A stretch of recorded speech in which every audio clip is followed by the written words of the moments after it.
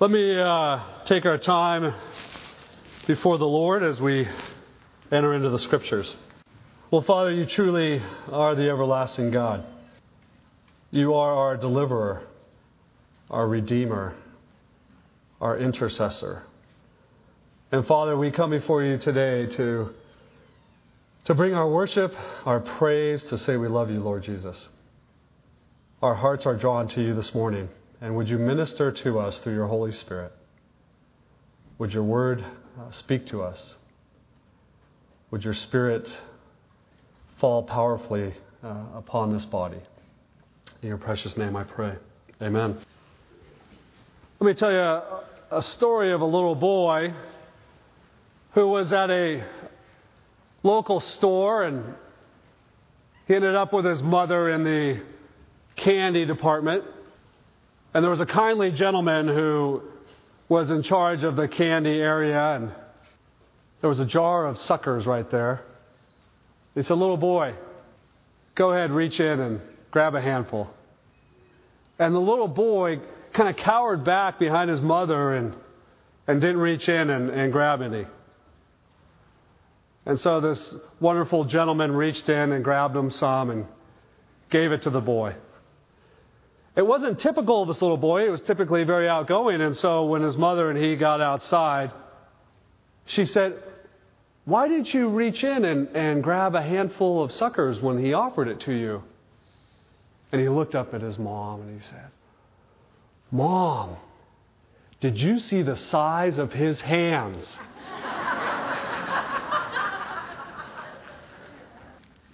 And that's the character of God that Abraham is learning to trust in.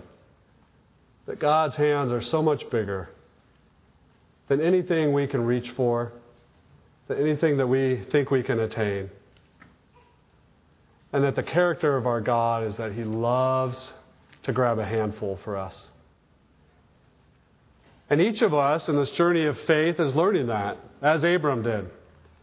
And so as we look into Genesis 14 this morning, we're to see how Abram was learning to trust God, the giver of life, the one who fills us up, the one who keeps His promises, the one who is the deliverer, the one who is life. Now let me set the stage, because what's going on is the kings are at war in chapter 14. And the reason that we didn't have a reader this morning is because it's hard to read all these kings. And I didn't want to put anyone through the agony of that. I'm actually not going to read it myself. So God bless you and your time. But what happened was, kings from the east are at war. Chedorlaomer is this powerful king who has kind of put a thumb on the people. And he's cut off and he owns the trade routes into Egypt. And so after 12 years of this, other kings, and one of the kings coming out of Sodom, they rebel. They're like, enough of this. We are going to fight against these kings. And so an incredible battle takes place. And it's very much the vision of the Lord of the Rings and all the names of the kings and the places in Goam and that they went and the different kings that happened. And as the kings come in rebellion, and again, one of them being out of Sodom, they retreat and they're losing and they fall into these tar pits. Again, it's an incredible battle scene that takes place.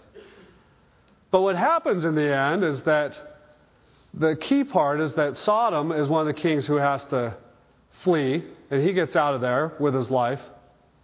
But in the meantime, Lot, who lived in Sodom, he is captured. He and his family and all of his belongings. And so as we enter into chapter 14 and we see the battle that rages on, it's important to take a look at the battle, but honestly, it's not what the passage is really all about. The passage is about deliverance. The passage is about God entering in. The passage is about how's God going to use us to maybe be a rescuer of a fallen brother or sister. The passage is about how God fills us up right in the middle of the battle. And so that's what we're going to look at this morning.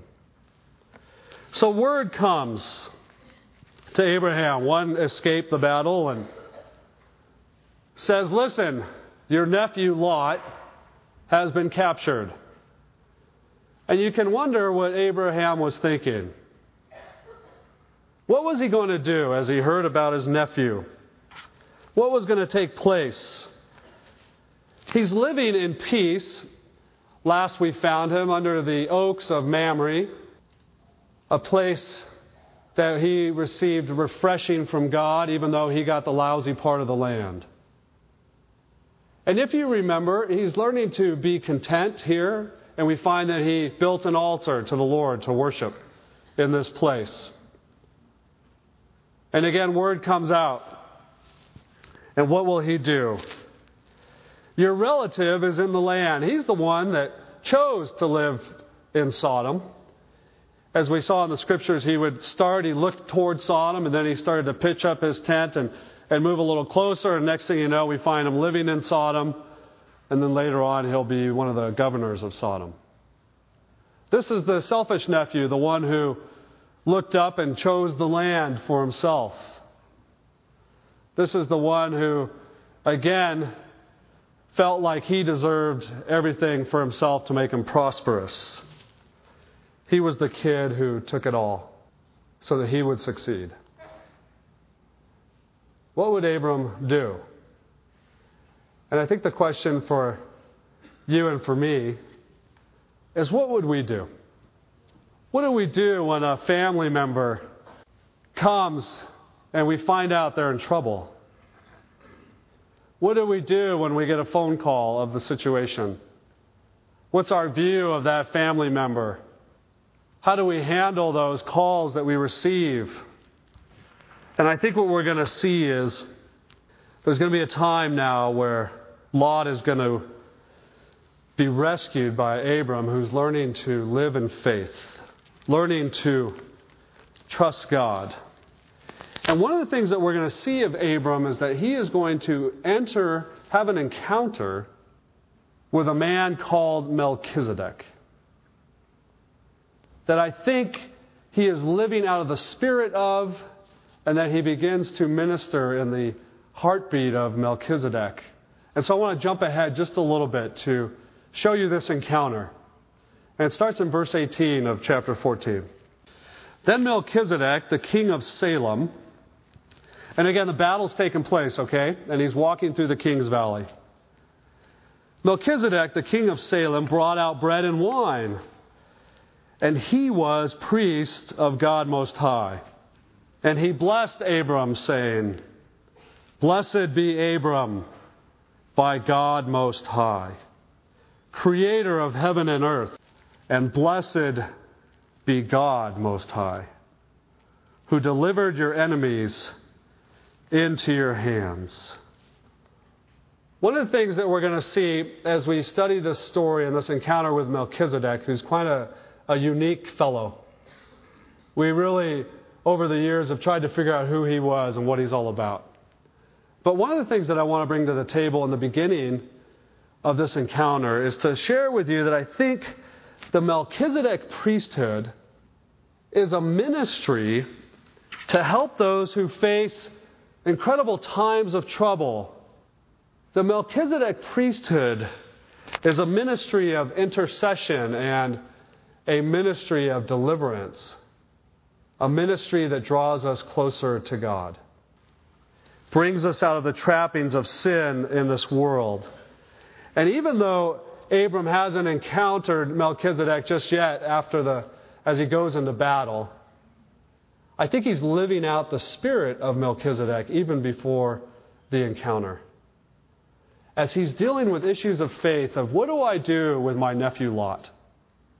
What does it look like for me to enter in? And that we'll come to find in the spirit of Melchizedek that Mel's delivers. Mel's is a place that delivers and offers deliverance. He comes into our home. He comes to minister right where we are at. That is the spirit of the ministry of Melchizedek. And so Abraham, again, as he gets word, is going, what do I do? How do I respond? And how is God ministering to his heart?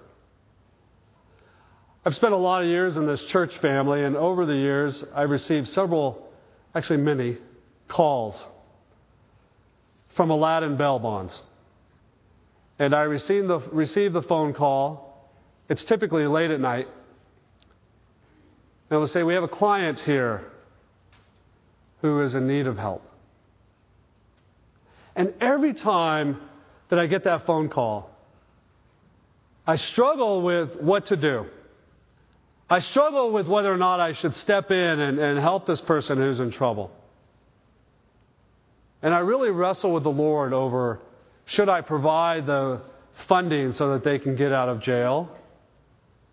Or do they need to stay in jail a little while? And it's an honest wrestle before the Lord. And I know that actually many of you have probably wrestled with the same questions. And I think Abram is wrestling with the same questions. What do I do as I receive this phone call of one who is struggling and in need of help? How do I understand their situation? What would be the most godly thing to do? Should I step in, Lord? But the one thing that we can't miss is asking the Lord where we should go on those situations. And I believe Abram is learning by faith to step in as he built this altar to God and going, God, what do I do? And so I think some of the questions that he wrestles with are really before the Lord. But some of the things that I don't see in this passage, and I thought maybe I would, as you know, again, that Lot pretty much took advantage of Abram, cheated him out of the land that was really his. And you wondered, what Lot or Abram's response would be. And here's what he doesn't say. And it's interesting as the report comes. It comes to Abram the Hebrew. Abram was a Hebrew, and it's the first time that we see this in the Scriptures, the word Hebrew. And so it's not there unintentionally. It starts to show the character of who Abram is and who he's becoming. And who hopefully we're becoming as followers of Jesus Christ. Hebrew means one who is from beyond, or one who is a wanderer, a passenger, a pilgrim. And that's truly who Abram was, right? He lived in obedience to God and finally came to a place and he took up his tent and he went over to Mamre and he pitched his tent there, trusting God in obedience, even though he got the lousy land. Learning to live in contentment there, building an altar and worshiping God there at this place. And it not only speaks that he is one who is willing to take up stake and move wherever God calls him, which is true of our lives. We are aliens passing through, are we not? But that the people understood who he was. He's the Hebrew. He's different than us. He's not part of us or our culture. Those pagan worshipers, the Canaanites, all those in this land. He's not one of us. He's a Hebrew. He's one passing through. He doesn't identify with who we are. He identifies with God. He worships God, El Elyon. And so the people knew his character and who he was. And so here comes the phone call to the Hebrew. Your cousin, your nephew Lot, is in trouble. And what we don't see are these words. Well, am I my brother's keeper? I think because he knows full well that he is his brother's keeper. That God values every life. That we are to care for one another. Value each other. Of course I'm my brother's keeper. We don't see Abram rising up and say, well, Lot made his bed, let him sleep in it. That would be an easy response. And it was true. He chose Sin City. I didn't. He took advantage of the offer. Let him lie in it. Man, our flesh wants that, doesn't it? You kind of want payback to those who took advantage of you. let them suffer the consequence.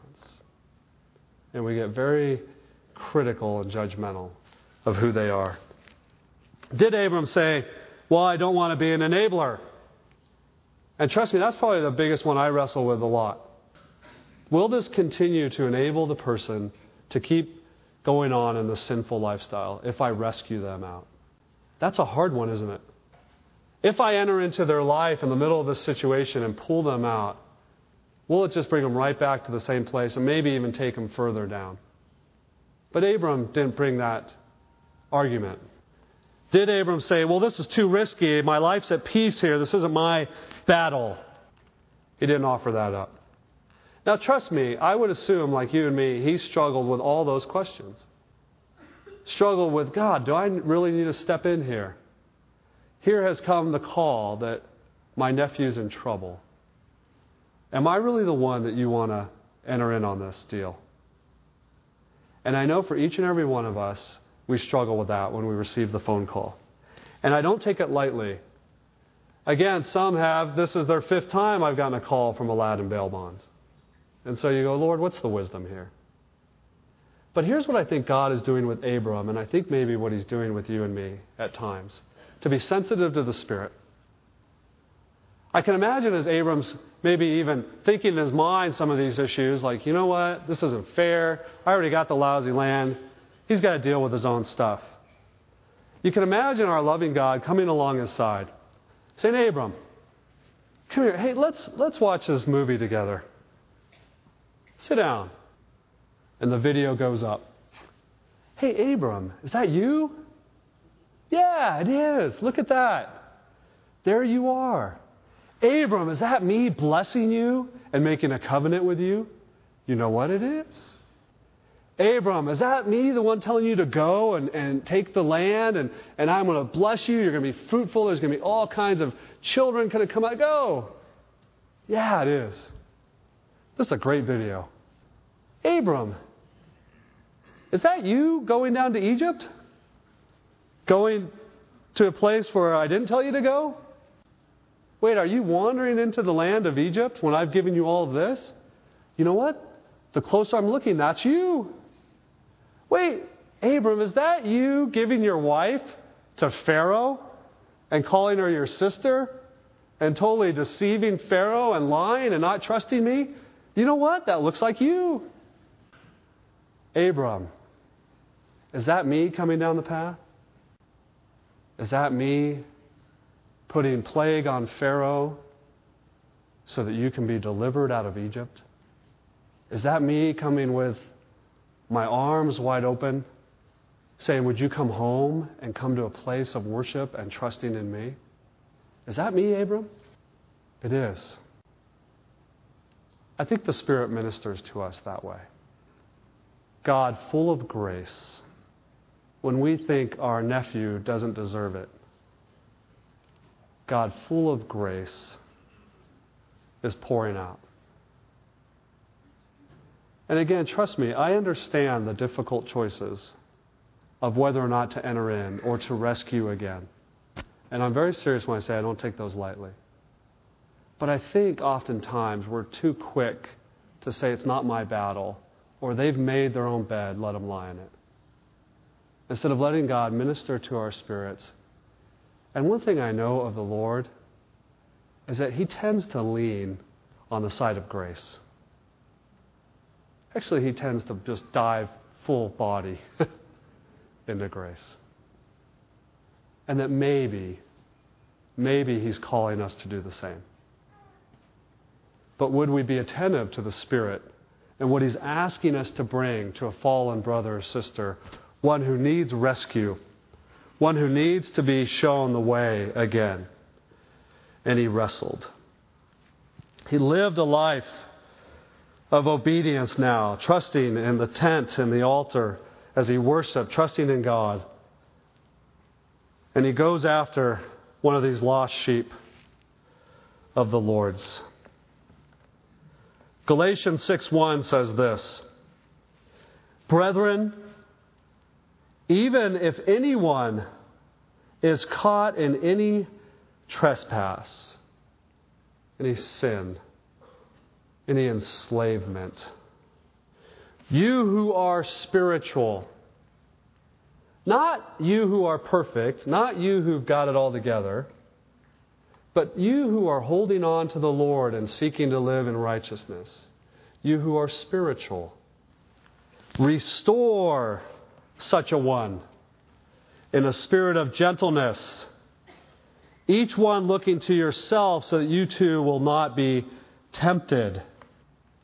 When we know a brother or sister has fallen, has been enslaved, the call out of Galatians is to restore such a one.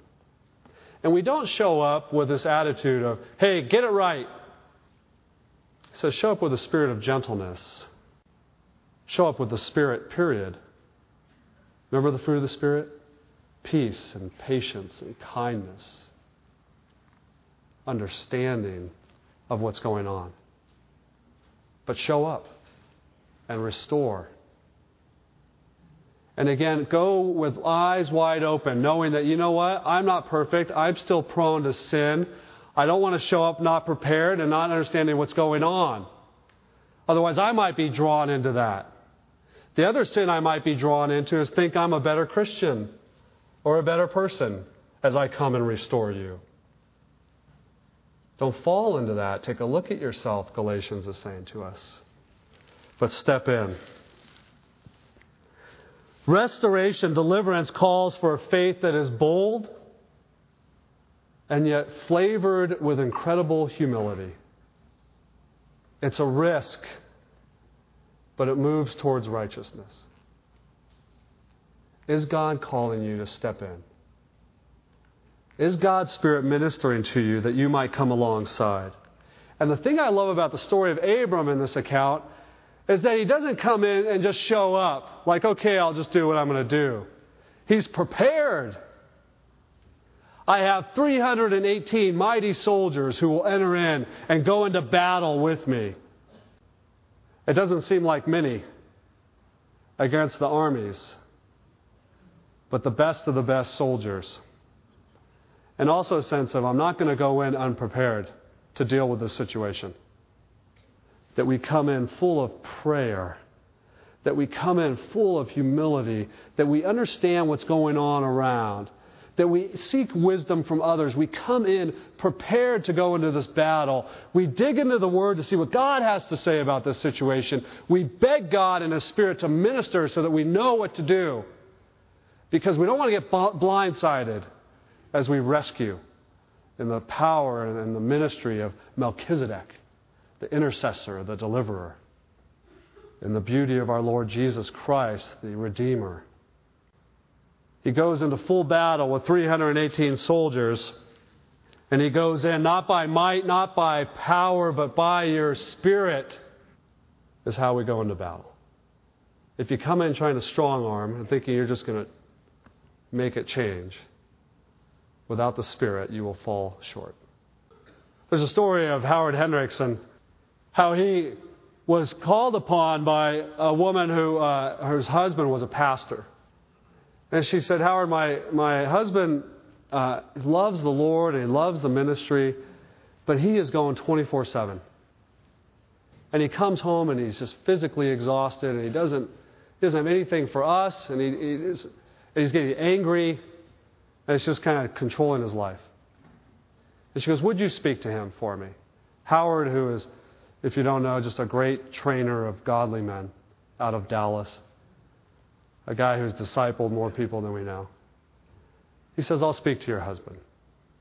So he shows up and he sits down with the husband and just kind of has a lunch and being very gentle and full of love. And he looks at the guy and he says, hey, do you smoke?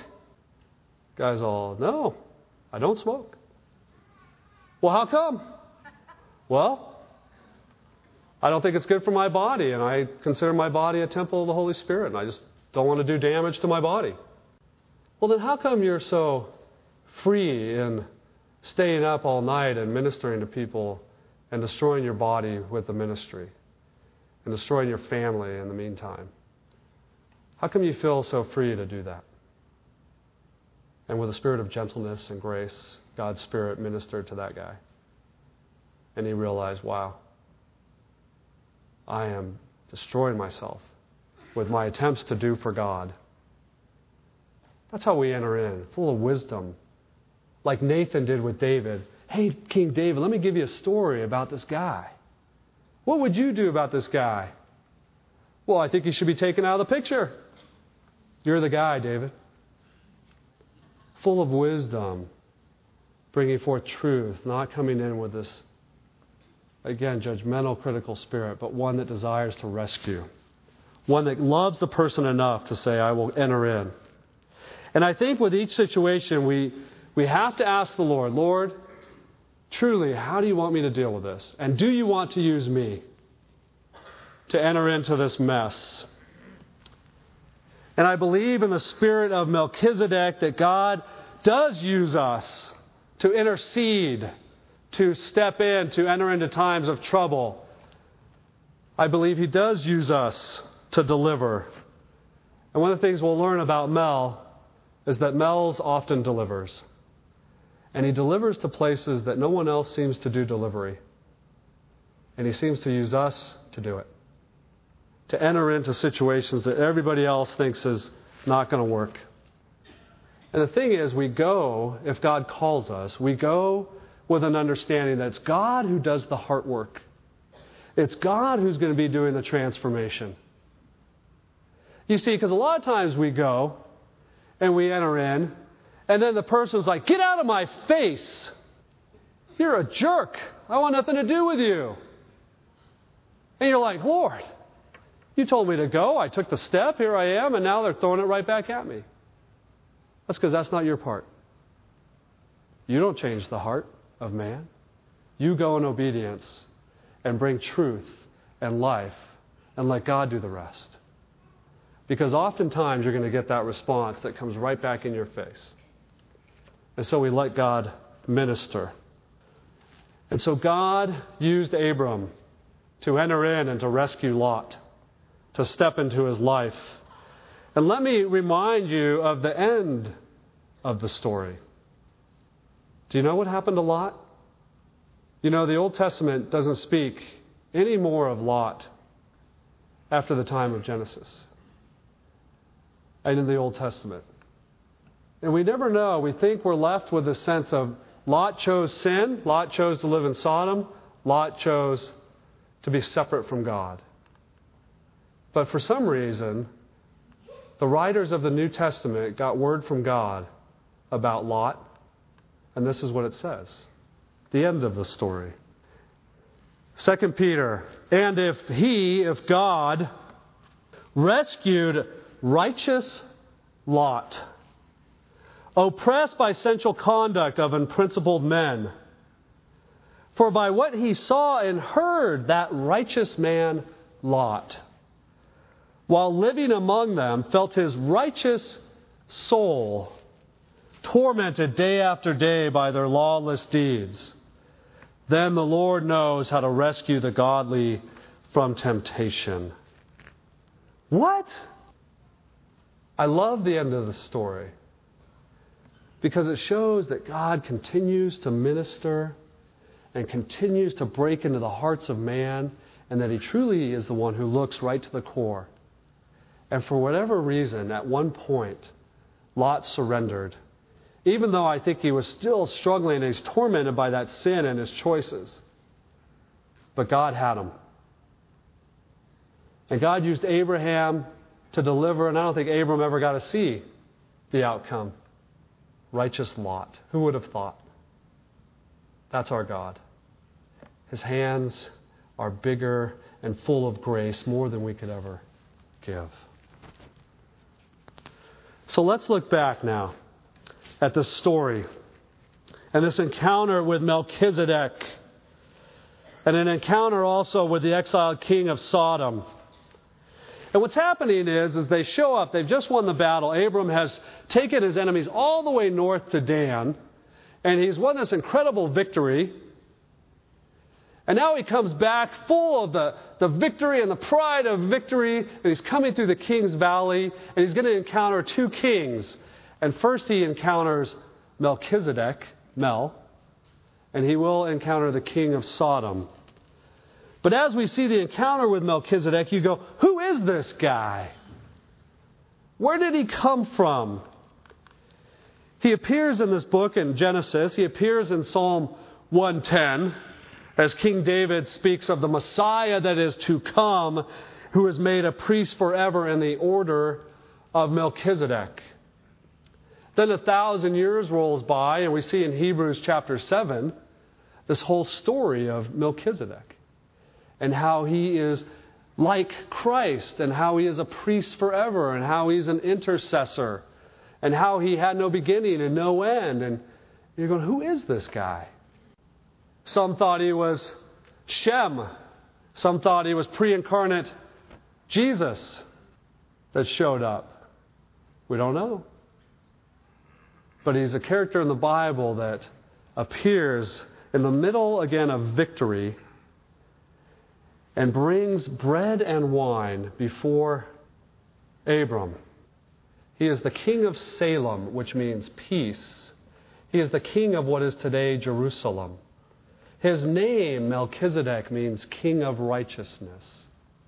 And so Abram, after his victory, walking through the valley of kings, encounters the king of peace and the king of righteousness, who brings him bread and wine to be filled up upon.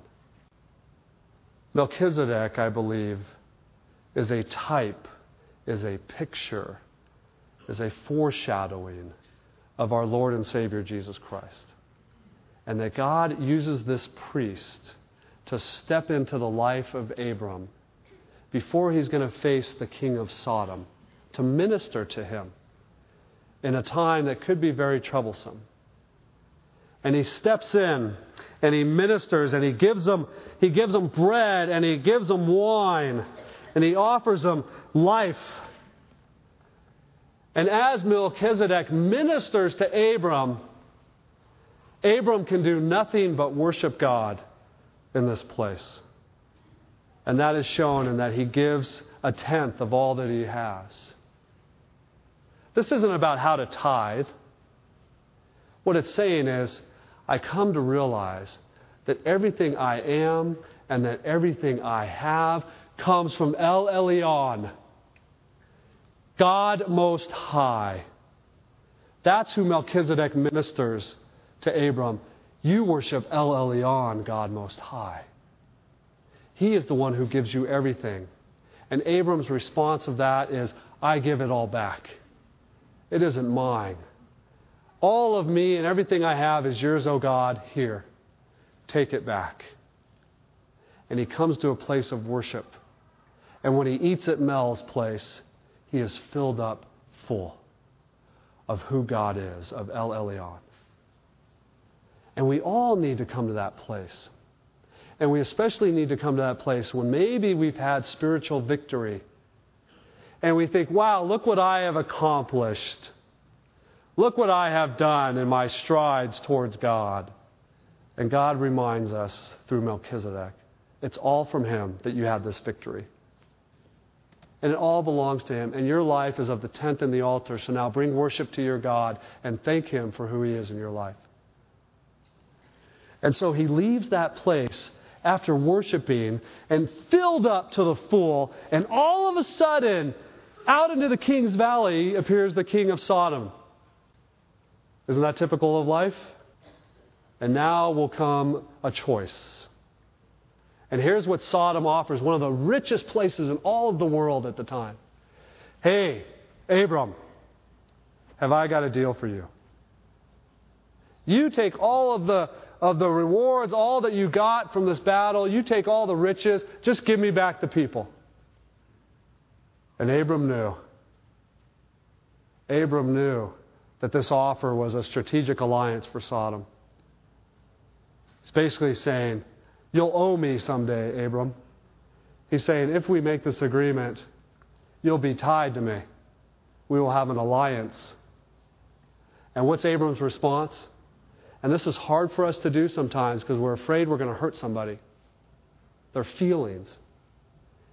He says, no way! I took an oath before my God, El Elyon.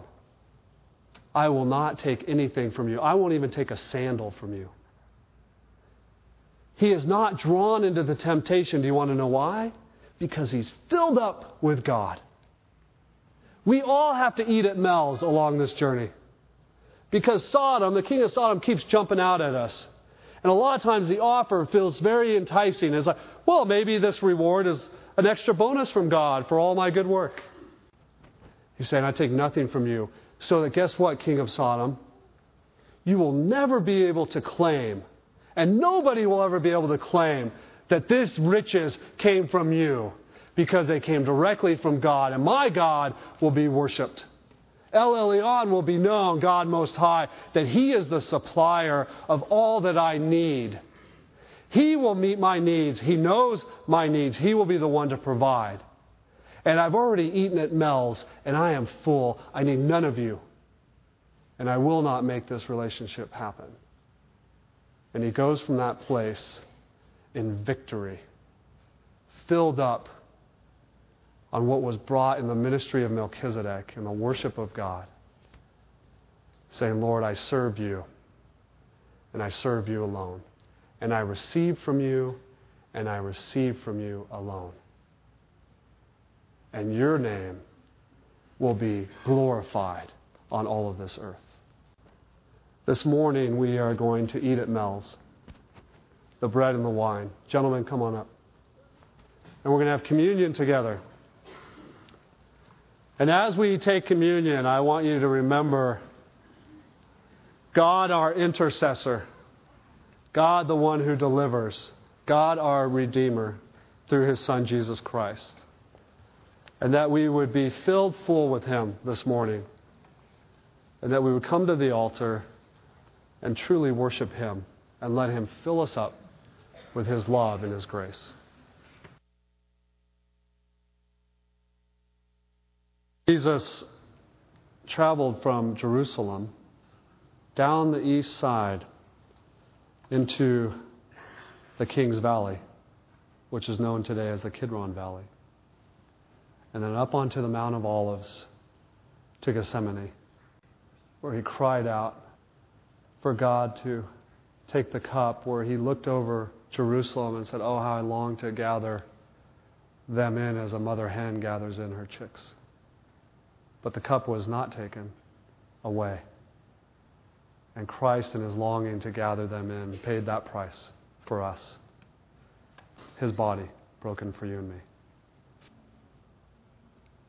And sometimes we ask, how much grace? This is how much. Christ's blood shed for you and me.